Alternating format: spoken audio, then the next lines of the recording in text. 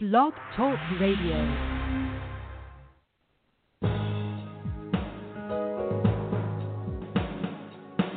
Welcome to the Neil Garfield Show, a presentation sponsored by www.livinglies.wordpress.com, GTC Honored, and The Garfield Firm, serving all 50 states with news and analysis of the latest bank scams against borrowers, homeowners, consumers, and investors, and providing legal representation throughout Florida.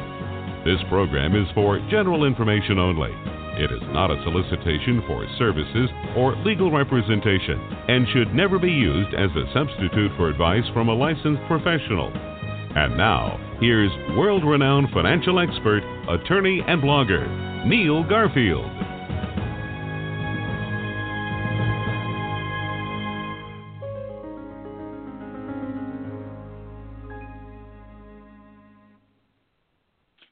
Hello again, everyone. Charles Marshall here on the West Coast Foreclosure Show. It is Thursday, and it's always a Thursday when we do this show. It's Thursday, May 17th, 2018. And I have my good companion, Bill Padlow, on with me, as we often are able to make arrangements to do this show together. And we're going to be discussing indemnification in mortgages, how it matters, why it matters, and even though it's presented as kind of a hypothetical, it has very real-world consequences, we think, and that might be an area that will play out in the coming months and years. Meanwhile, this show is brought to you by GTC Honors, Living Lies, and lendinglies.com. And the show is made possible because of generous donations from listeners like you. Thank you. Any amount you're able to donate is appreciated, and you can donate directly to the show, to the blog of Neil's, by selecting the donate button on Neil's blog at www.livinglies.wordpress.com. Now, before we get into the indemnification discussion today, it's important to discuss a matter that we have raised in a previous show. This was a while ago now. What I'm alluding to is the Second District Appellate Court of the 13 circuits. This is the Second District Appellate Court. It's actually a state matter back in Illinois. And this is a case that was affirmed in part and reversed in part. And the contact attorney for this is Daniel Quadja. His last name, Khwaja. And again, this is a case out of a Second District Appellate Court. The issue here related to standing of the bank, and that was all relative to what was being treated as a HUD loan. And essentially the ruling has been turned on its head, and there is still going to be an opportunity to get this case readdressed, which Dan is working on as we speak, and he would certainly appreciate input and support. You can reach him, among other places, through his website. His website is at www.ilforeclosurelawyer.com. So that's www.il, obviously standing for Illinois, foreclosurelawyer.com. Now, getting to this issue of the indemnification Bill's going to jump right in here, and he's going to talk about how this whole notion that, well, when securitized mortgage trust engage in all these assignments, one could call them squirrely, one could call them misbegotten, one should call them illegal in some cases, though proving that out is a difficult matter, as the listeners to this show well know. Nevertheless, this is another arena and another area that I think needs more specific and detailed attention. And as always, Bill is able to bring fine analysis to these types of issues. So, Bill, tell our listeners about what this is involving, and sure, kind of how there's a case where indemnification is treated, I think correctly, is inadequate in the case you're going to be talking about, and what should really be happening here in the mortgage market is a surety bond, as happened there in that case. But you go ahead and fill the listeners in now. Sure. Well, thanks, Charles. I thought this would be kind of an interesting subject. It came upon my radar yesterday during an investigation, and I was reviewing a chain of title on a loan that was a refinanced loan. So it wasn't even the subject loan of the litigation, but I was asked to delve into, what happened to the payoff of the previous loan before that. And what I discovered, and as I have in many, many cases when I've gone back to review the entire chain, most of the investigations I do, they center around the subject loan that's in foreclosure where the litigation is taking place. But in a vast majority of cases, whether you're in foreclosure or not, if you took out any loans during the run-up to the crash in the 2000s, and many people were taking out loans repeatedly every couple of years. They were refinancing, taking out more, and they would constantly roll in and out of these loans. Well, what really happened to some of those loans prior to? And I just, my head just kind of, spun around yesterday when I was looking at a reconveyance on this California property, and I just had to laugh because the party that was issuing the reconveyance was MERS as trustee. And that was a first for me, if you can believe it, after all these years, to see MERS calling itself the trustee on the deed of trust and having the authority as the trustee to reconvey the property. Well, right away, as I look into that, all kinds of red flags went up and all kinds of fraudulent stuff started jumping out at me. And I thought, we really have to have a discussion about this on the show and talk about this. Really, there's kind of two contexts to talk about this indemnification issue. One being in the foreclosure context, and then also I thought it would be important to kind of talk about this indemnification issue for those who currently are not having any issues regarding a default or whatnot, but they may have concerns or they may have been become privy to all these issues that are going on, and is it worth really going back and looking at your overall title, even if you're not in a default situation, which I'm going to ask you a couple questions in a moment. But yes, I think it's very important now, based on these egregious fraudulent conveyances and satisfactions being recorded, that I think all people need to stand up now and start to look back at the prior loans and their title history. But the term of indemnification, I hear that a lot of times when I travel around or I'm testifying in cases and I'm in the courtroom.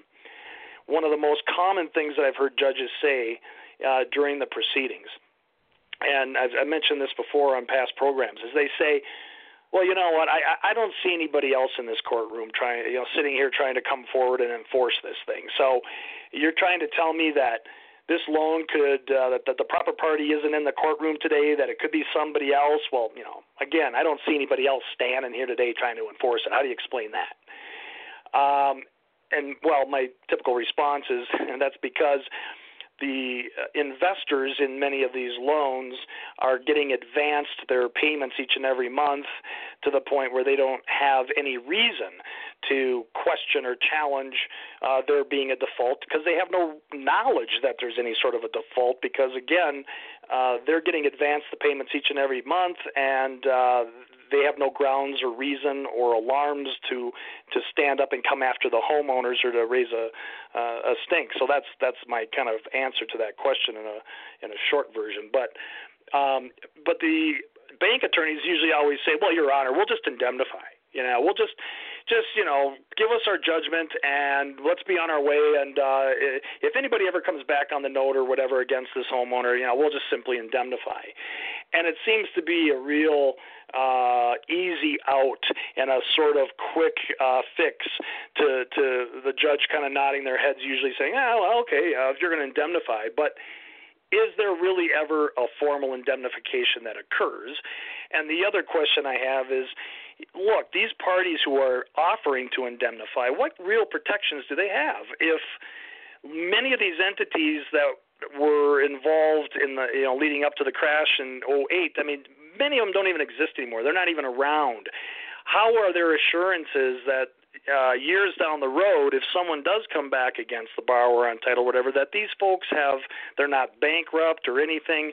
So I started delving into the surety bond issue and whatnot, and that's when I kind of stumbled upon this California appeals decision. It's an old case, 1979. I sent over to you. It's Huckle versus Montranga, Matranga, and it's a case that doesn't have a lot of the buzzwords that we deal with in foreclosure land in the last 10 years, but it talks a little bit about reconveyances on a loan and what has to happen. Do the notes have to be returned? Does the party who pays off these obligations, what are their rights? If the note's been destroyed or lost, who has to prove that they held that lost note, and who's going to indemnify, so on and so forth. And the court's analysis was very interesting because they talk about the same issues that I just described. They're talking about what are the real protections, and just a straight indemnity or saying you're going to indemnify really isn't worth a hill of beans. You really have to get involved with a special surety bond of some sort to offer some good protections here to the party, to protect them from anyone coming back in the future claiming any actions on the debt or the note or something of that nature if they were to come forth. And so it was real interesting to hear that analysis, and so I started delving into a little bit, and again, surety bonds and all that thing is not my realm of expertise or anything of that nature, but I started looking into it, and some of the things I'm hearing and reading suggest that the underwriters who issue those bonds, they want a lot of information, and they're going to want to look at the books and records of the party and of the principal who's buying this policy and so on and so forth to ensure that they're not stepping into a can of worms here. Well, so that's why I kind of posed the question yesterday to you and Neil a little bit of, okay, what is your experience here with these surety bonds? Have you actually seen a lot of these surety bonds actually being issued to protect people in foreclosure or whatnot? So that was one of my first questions. And then I started to ask you guys the questions. Listen, is it worth it for people to go back and start investigating some of the title issues, these fraudulent conveyances satisfactions that exist in their title, and do they have any sort of recourse if they do discover now that there is some fraudulent documents recorded? Do they have recourse for claims such as slander of title or whatever it might be? And is it worthwhile? And of course, I know that if people are going through life and their blinders are on and they have no reason to stir a pot anywhere, who wants to invite litigation? Absolutely nobody wants to get involved in that fight. But I think there's also a huge risk if you're going to bury your head in the sand and pretend that there's no problems that could potentially come back to bite you if you were a participant in taking out loans during this time period. I think everybody is at risk. And so before I let you comment on this, I won't take up too much of the segment here, Charles, but my opinion after all the research and things that I've done is I believe that there's millions of these faulty, defective, and fraudulent satisfactions and reconveyances filed in the title records all across the country. You know, I have stacks of them on my desk and in my files that I've looked at. And they're issued by fake beneficiaries, fake trustees. And when I start to just scratch the surface of these things, I can see that in data systems that these things were securitized and shot out all over the planet. And so when I see, and one of the examples I sent you guys yesterday, it was interesting, is I've got a satisfaction from MERS for Greenpoint, where Greenpoint claims that they're the beneficiary and they're issuing the satisfaction. However, the letter sent to the client with a note comes from Morgan Stanley and says, here, I'm sending you back your original note in this transaction marked paid in full. And, of course, you know, the note doesn't have any endorsements. It doesn't have any allonges on it or whatnot. And so I kind of run that through my system, and lo and behold, there's the securitized trust where this still exists. Okay, so somebody's lying. They can't have it both ways.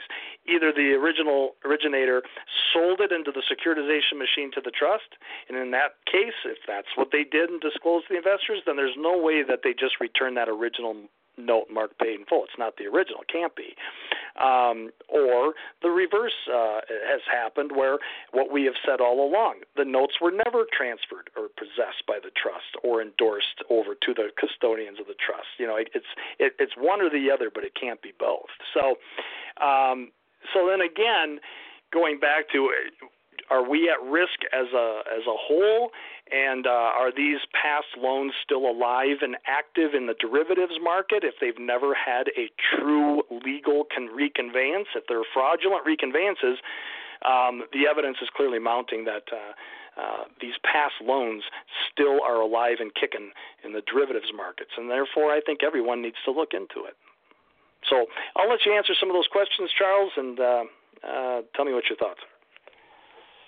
Oh, sure. I appreciate your analysis as always, Bill. On this distinction between indemnification and the surety bond, kind of, you could even call it a judicial alternative to indemnification.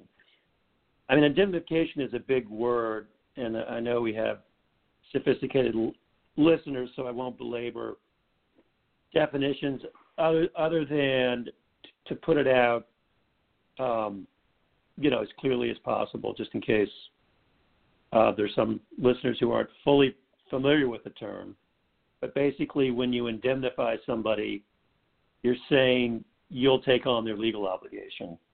You actually see indemnifications not infrequently in contract law because, of course, a lot of contracts are made at the margins, meaning one party and sometimes both are only marginally interested in doing the contract, and where particularly one party is very interested and the other party is marginally interested, sometimes the marginally interested party will say, look, if you indemnify me, then yeah, we can do this contract. Maybe one party to the contract is providing a part of a service. There's a service being provided, and then there's somebody on the other side paying money.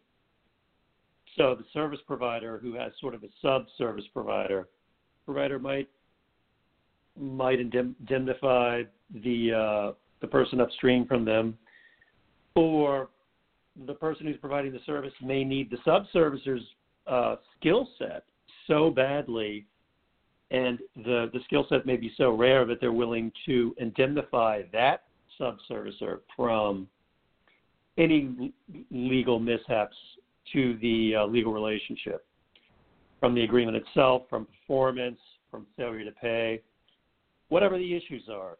When you indemnify, you're basically telling the party you indemnify that you'll cover their legal costs, you'll take the consequence of whatever happens legally.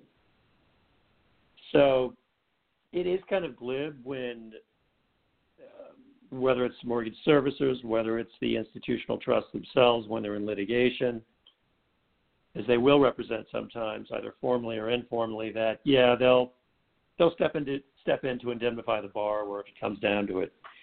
Well, that's often a kind of paper tiger representation in that nobody really holds them to account, the judge or the borrower for that matter, to actually coordinate on and then sign a full-blown indemnification agreement. Because the way indemnification works, typically without it being in writing, it's going to be very hard to enforce. And it is a somewhat detailed legal concept. So when you see it in written agreements, the language is fairly clear, and there are usually specifics about what exactly is being indemnified. And the surety bond issue is where a court says, look, the party who's being held to present the bond, they're basically being told by the court, look, you can maintain your legal action, or you can, even in a criminal law context, you'll see bonds. Everybody's familiar with that. A bond is basically committing yourself to the court, and you're saying, look, I'm putting up this money, and it might be 10% of the total amount owed, of the total amount at risk, I should say, that you actually have to put up. But regardless, when you do a surety bond, when you do any kind of similar bond before court, you're guaranteeing to the court, almost like an escrow, that money will essentially default. And that can happen if you lose your case. That can happen in a criminal context if you fail to make appearances in court, fail to make yourself available for incarceration after a criminal judgment. So you see this in a number of contexts. But here you would see it if a judge demanded that as a condition in the type of case that Bill is describing, that to confirm there aren't title issues, to confirm that whatever securitized trust assignments are in the recorded record, to confirm the legitimacy, to confirm and affirm the validity, judges could hold parties that are doing the affirmations to a surety bond requirement. The problem, as is so often the case, is legal standard, because the legal standard here, when you require a surety bond, you're essentially saying that the party doing the bond obligation, in other words, they're the one putting up the money for the bond, that their legal position, it's not that their legal position is marginal, but their legal position may or may not prevail. So because it may or may not prevail, they're held to put up a bond so that the other side is compensated should the other side lose in a contest, in a legal contest, where the party putting up the bond is said to hold the lesser position. The party putting up the bond is said to hold a less legally defensible position. It doesn't mean that it's not one presented with merit. It doesn't mean that it's not one that won't prevail on the merits in certain cases. But I can tell you just on the basis of how surety bonds work that they're not going to be required in a lot of courts against securitized trust or their servicers, because the interpretation will be, well, look, these borrowers, the court would be in effect telling the borrower, look, borrower, you're the one with the marginal case here. And notwithstanding your evidence, notwithstanding your presentation, the institutional trust people we're not going to tax them with a bond because we're not convinced that you borrowers should prevail in this case. And the legal kind of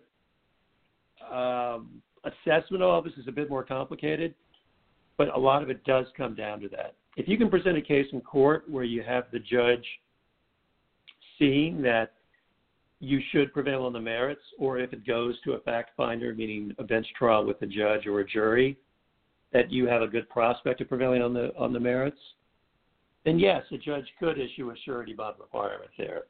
What are your thoughts, Bill? Well, yeah, I mean, I think many of these cases, the borrower should be able to prevail on the merits. I mean, I have a case right now, and they're like many others, where it's a typical, they can't explain the custodial history of the note. They have multiple versions of the note, some with endorsements, some with aren't. They don't have any witness who can attest to any personal knowledge of anything regarding why there are various versions of the note. And again, where the note was prior to 2014, for example, on a loan that was in an 05 securitization transaction. But anyway, those facts are almost universal in every case. So if you're telling the judge, if the judge is still going to rule against the homeowners like they do most often and just shove this stuff under the rug, you say, listen, the evidence is very clear. They don't know where the original note is. The evidence shows that it's likely destroyed. They can't explain why there's multiple versions of any of these notes or the authenticity of which one's original. I mean, for that matter, I think at a minimum you should require them to, put up a surety bond. Oh, with the scenario you're talking about, I agree with you. I mean, that makes a lot of sense. And if you can get a judge to see a case with the kind of facts you're talking about, and you're able to present that evidentiary train, whether it's through discovery, whether it's through written discovery responses or analysis, potentially a deposition, even if it's just at an evidentiary hearing, which could be a motion for summary judgment, or like we sometimes see in bankruptcy practice, where you can have evidentiary hearings, which are essentially mini trials. With or without discovery, you're able to expose these kinds of inconsistencies. So I think being able to establish that kind of inconsistent record on the part of the servicer and the institutional trust, and how they really don't have bona fides on the note, or they have all kinds of inconsistencies, then I absolutely agree with you. That's a place where the problem of evidence on their side should be held against them by the court. Do you have any final thoughts, Bill? We're coming up to the end of our time here on this show today. Well, yeah, and I just wanted to hear your answer to, is it worthwhile for people to go back and investigate these prior loans, even if they're not in a state of default? And because I think it's really important to get to speak to that really, really quickly. I would say, and I think we'll take this up in a future show. But yeah, there are going to be circumstances, and I'm making a note for us to address this in a future show. And thank you again, Bill, for being here today, and Neil will be back next week. Thanks, Charles. Thanks for listening to our broadcast. We hope that you tell your friends about us and let them know that there is hope and help in this financial crisis. Tune in every week to The Neil Garfield Show for free information and advice, and visit our blog daily at The Living Lies blog. We provide support services, the latest strategies, analysis, expert consultations, testimony, and declarations to use in your battle against the largest economic crime in human history. For information concerning Neil, the team at Living Lies, or the law firm, go to www.livinglies.wordpress.com or call 520-405-1688. The opinions expressed on this broadcast are those of the host and should not be attributed to any other person or entity.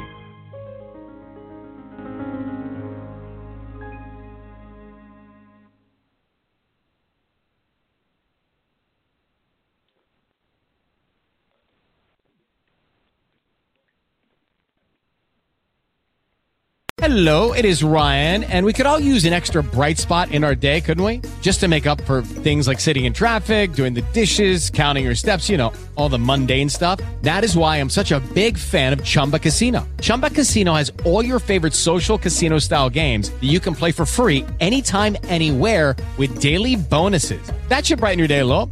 Actually, a lot. So sign up now at ChumbaCasino.com. That's ChumbaCasino.com. No purchase necessary. VGW Group. Void where prohibited by law. See terms and conditions. 18+.